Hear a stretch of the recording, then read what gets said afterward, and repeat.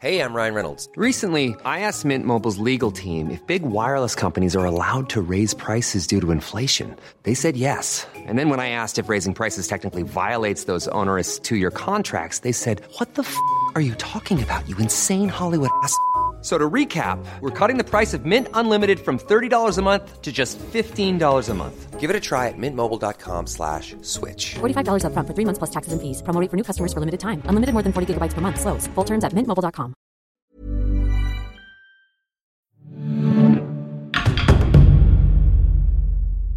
Assassin's Creed Valhalla and Xbox present Echoes of Valhalla, Life of Vikings, the podcast.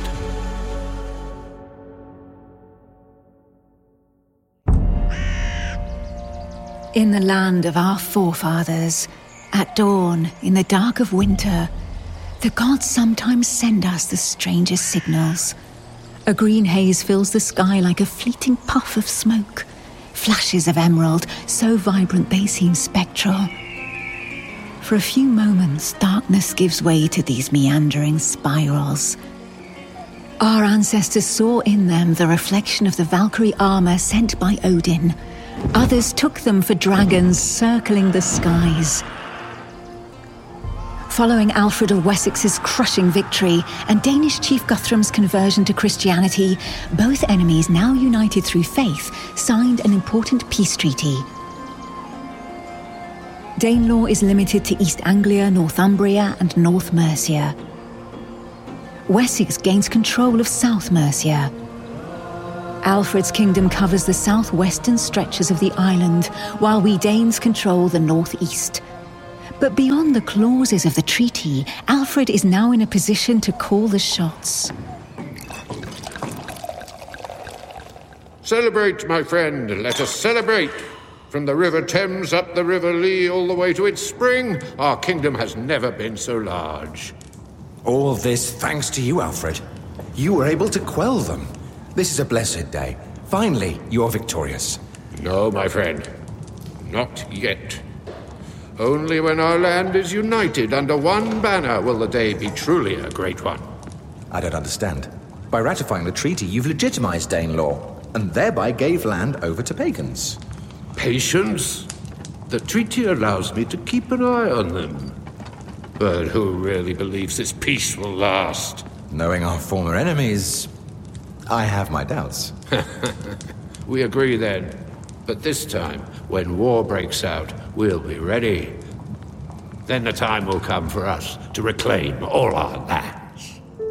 Between Guthrum and Alfred, Alban Gauthier, professor of medieval history at the University of Caen. things remained stable in the 10 to 15 years following the treaty. It gave Alfred 15 years of respite. Having said that, there were more Vikings than those under Guthrum's command, and Alfred had to fend off other groups of Vikings who didn't pose a serious threat during the 880s, but who became considerable foes in the 890s. While Alfred uses his advantage to make London fall into his hands, Guthrum for once actually keeps his word. He remains peacefully confined in his kingdom of East Anglia and rules as a Christian monarch. Many great Viking warlords also choose to convert in his wake. Something had changed. One generation had passed since the attacks carried out by Ivar, Helfden and the others. The great army's victorious momentum that had helped it swarm across the island had died down. The Viking wave had crashed onto the Wessex rock. The wind had turned and was now filling the Anglo-Saxon sails. Had the great army offered all it had to give? Perhaps not. The Viking groups that were not victorious in England turned to Charlemagne's kingdom. These groups of Vikings were extremely active during the 880s, but on the European continent. Then, in 890, they returned to England in great numbers. The apparent peace was in fact more of a long truce, enabling both sides to regroup and prepare for the battles to come. All Danes do not see Guthrum as their king. He cannot prevent scattered forces in different corners of the realm from picking up their swords. After his death, new waves of warriors land in droves in Kent. These Vikings do not land on the Great Island to carry out simple one-off raids. Their plan was to continue the invasion. They were trying their luck, basically, within the West Saxon Kingdom once again. Ryan Lavelle, Professor of History of the Dark Ages at the University of Winchester. But I think it's a kind of mark of the way in which Alfred used the hiatus, the period of peace after the Treaty of 878. It's a mark of a kind of a degree of strategic thinking that Alfred used that moment to consolidate the defences of the West Saxon Kingdom. Father, the Danes have landed in Kent. They come from the continent. It took them long enough. But as I always say, weeds will always grow back. And Alfred of Wessex will go back to war to rid ourselves of them yet again. Father, please, give me an army. I will take care of them. Be off. Go, warn Ethelred. Alfred, his son Edward, and brother-in-law Ethelred managed to push their enemies further north. But for the English, the only outcome is total victory over the new invaders. Pursued by Ethelred's troops, the Danish army, headed by Chief Hastane, find themselves under siege at Buttington Fortress. Hastane, we've been under Saxon siege for weeks. Our supplies are depleted. Water is scarce. Our men are starving to death. I know. Yes, I know. Some are eating rats as a last resort. What will you have us do? Gather our warriors. We're going to mount an attack. Really? What? Don't look at me like that. If we're going to die, we might as well go down swinging. Rally the troops. At once. Soldiers, to the gates! The battle turns into a massacre on both sides. While the Saxons come out on top, they are unable to stop a fraction of the Danish fighters from fleeing to Essex. Weeds always grow back, to quote Alfred. 6 years after successfully stopping the new wave of invasions, the Great King, as he was called, even in his lifetime, passed away. He is given a solemn funeral.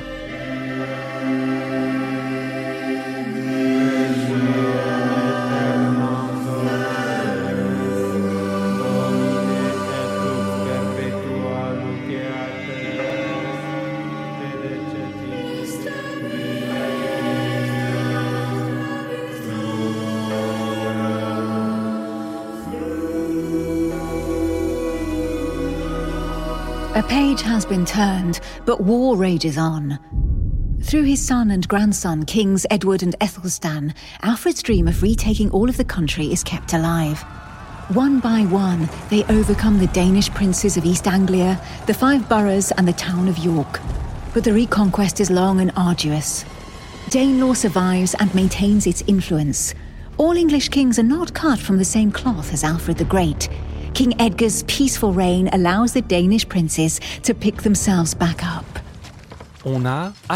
Starting in the year 980, new and increasingly numerous Viking raids come to England's shores, now with even stronger weaponry and larger armies than in the late 9th century. And one of Ethelred II's defence strategies, and he wasn't the only one to use this, so one of this king's defence strategies was to pay the Vikings to return to where they came from. A few decades earlier, King Harald Bluetooth of Denmark had converted to Christianity, which led to the Christianization of our homeland. But in these uncertain times, some clerics cannot help but wonder about the future of Christianity. Some watch for signs from heaven. Would God let evil prevail? For the English, once again, the demons would come from the sea. Although he too had converted to Christianity, their leader bore a name that would make monasteries tremble: Sven Forkbeard. After setting foot in England, he dethrones King Ethelred and takes the crown. His son, Knut the Great, reigned over an empire both massive and short-lived that included England, Norway and Denmark. Upon his death, Alfred of Wessex's dynasty returned to the throne in the person of Edward the Confessor. But not for long. In 1042, 7 years after the death of Knut, Edward the Confessor, who's spent most of his life in exile, fleeing the country in 1014, returns in 1042, almost 30 years in exile, after being called on by the elites of the kingdom to become king, and he reigns until 1066. Upon Edward the Confessor's death, the throne of England remained vacant. The list of pretenders included Harold the Stern, King of Norway, who was said to be the last of the Viking. Harold makes an alliance with the Duke of Normandy, William the Conqueror. But his death on the battlefield allows William to take the crown and rule supreme. As fate would have it, he too had Viking blood in his veins, as a descendant of the great Jarl Rollo, who had conquered Normandy. Through him, the Norsemen had finally fulfilled their goal of conquering England. On the Bayeux Tapestry, we can see what could be thought of as perhaps evidence of the last great Viking invasion of Britain. The Bayeux Tapestry shows the Normans with their Viking-style haircuts, or what they thought were Viking-style haircuts. And we can see the construction of Viking ships with their overlapping planks and their great keels. This marked the end of the great Viking saga in England. 2 centuries of invasions and fighting, but also building, trading, sharing and evolving. How far we have come, an adventure of epic proportions. Having left the homeland, my people made the earth tremble, and not only in England. Over 3 extraordinary centuries, some swept through France, sailing up the Seine to Paris. Others scoured the Mediterranean Sea all the way to Constantinople. Others settled in Iceland and never left. And more yet overcame the Slavic tribes and founded a state at the gates of the Orient. Ola! Ola, is that you? Oh, Ulrich! Oh, I'm happy to see you once again, my brother. It's been so long. Come sit and tell me where you've been all this time. Do you recall that I went to seek fortune in Kiev? Yes, I recall. There I stayed for some time until my wanderlust called me on. From Kiev, I joined a merchant fleet sailing down towards Byzantium with a cargo of furs. You've been to Byzantium? I've heard it's a majestic city. Oh, it's the biggest city I've ever laid eyes on. And you should see the markets. It's heaven on earth for merchants. Around here, we certainly don't see many silk robes such as the one you're wearing. Oh, that's hardly a fraction of what I brought back with me. I'll give you this one on the house if you promise to tell me more. I swear. Oh, I see you haven't lost any of your business savvy. Oh, don't make fun of me. What about you? What brings you here? Oh, I've much to be proud of as well. I travelled all the way to Iceland, where one goes to find walrus ivory. I filled my entire boat with it. I never ventured farther than that, but I've heard there are many more lands to explore. Well, let's drink to the lands we've travelled, and to those that Njord will help us discover. To Njord! Yes, to Njord! They landed in the New World at a site they called Vinland. Lucy Malbas, lecturer in medieval history at the University of Poitiers. Now called Newfoundland, where Scandinavian dwellings have been discovered. One can say that, in a way, the Vikings discovered America almost 5 centuries prior to Christopher Columbus. What is left of the sons of the North? What is left of the Viking, now that they have blended into new kingdoms, abandoning their customs and traditions? Has their trace vanished forever? Has the time of the Ragnarok come? Much attention has been given to the violence of the Vikings, the barbaric destroyer. Without denying their destructive history, today we think of the Vikings in terms of exchange, cultural, commercial and intellectual, as well as the exchange of ideas, beliefs and skills. Historians call this the Viking diaspora. There's no longer a single Viking culture, but rather several Viking cultures spread out all over. It was not the end of the world, only the end of one particular world, our world. But all is not lost. We have not vanished for good. The sagas tell of our achievements. Unearthed objects remind us of how ingenious our craftsmen were. Many languages across the globe are full of Old Norse words. But the main point lies elsewhere. It cannot be seen. It can only be felt. It is a state of mind. The mind of the Viking. Can you hear me? I cast these words to the wind. From atop this cliff, I gaze at the sea. I see the same views as those who set off one fateful morning on a quest for fortune and glory. I see the same horizon that unfolds into infinity, the eternal hourglass of life constantly being turned on its head, only to start again. And you who are listening, if you feel the call of the sea, the call of the wilderness, the urge to explore new horizons, to overcome obstacles, and constantly reinvent yourselves, then the spirit of the Viking is not dead. It lives within you.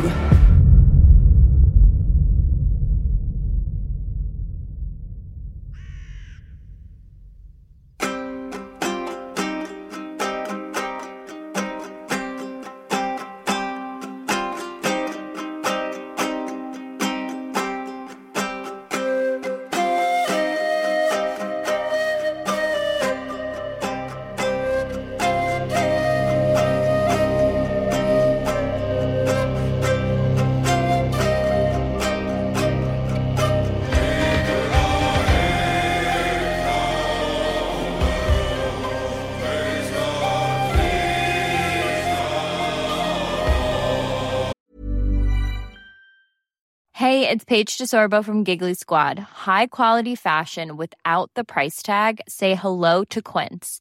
I'm snagging high-end essentials like cozy cashmere sweaters, sleek leather jackets, fine jewelry, and so much more. With Quince being 50 to 80% less than similar brands. And they partner with factories that prioritize safe, ethical, and responsible manufacturing. I love that. Luxury quality within reach. Go to quince.com/style to get free shipping and 365-day returns on your next order. Quince.com/style.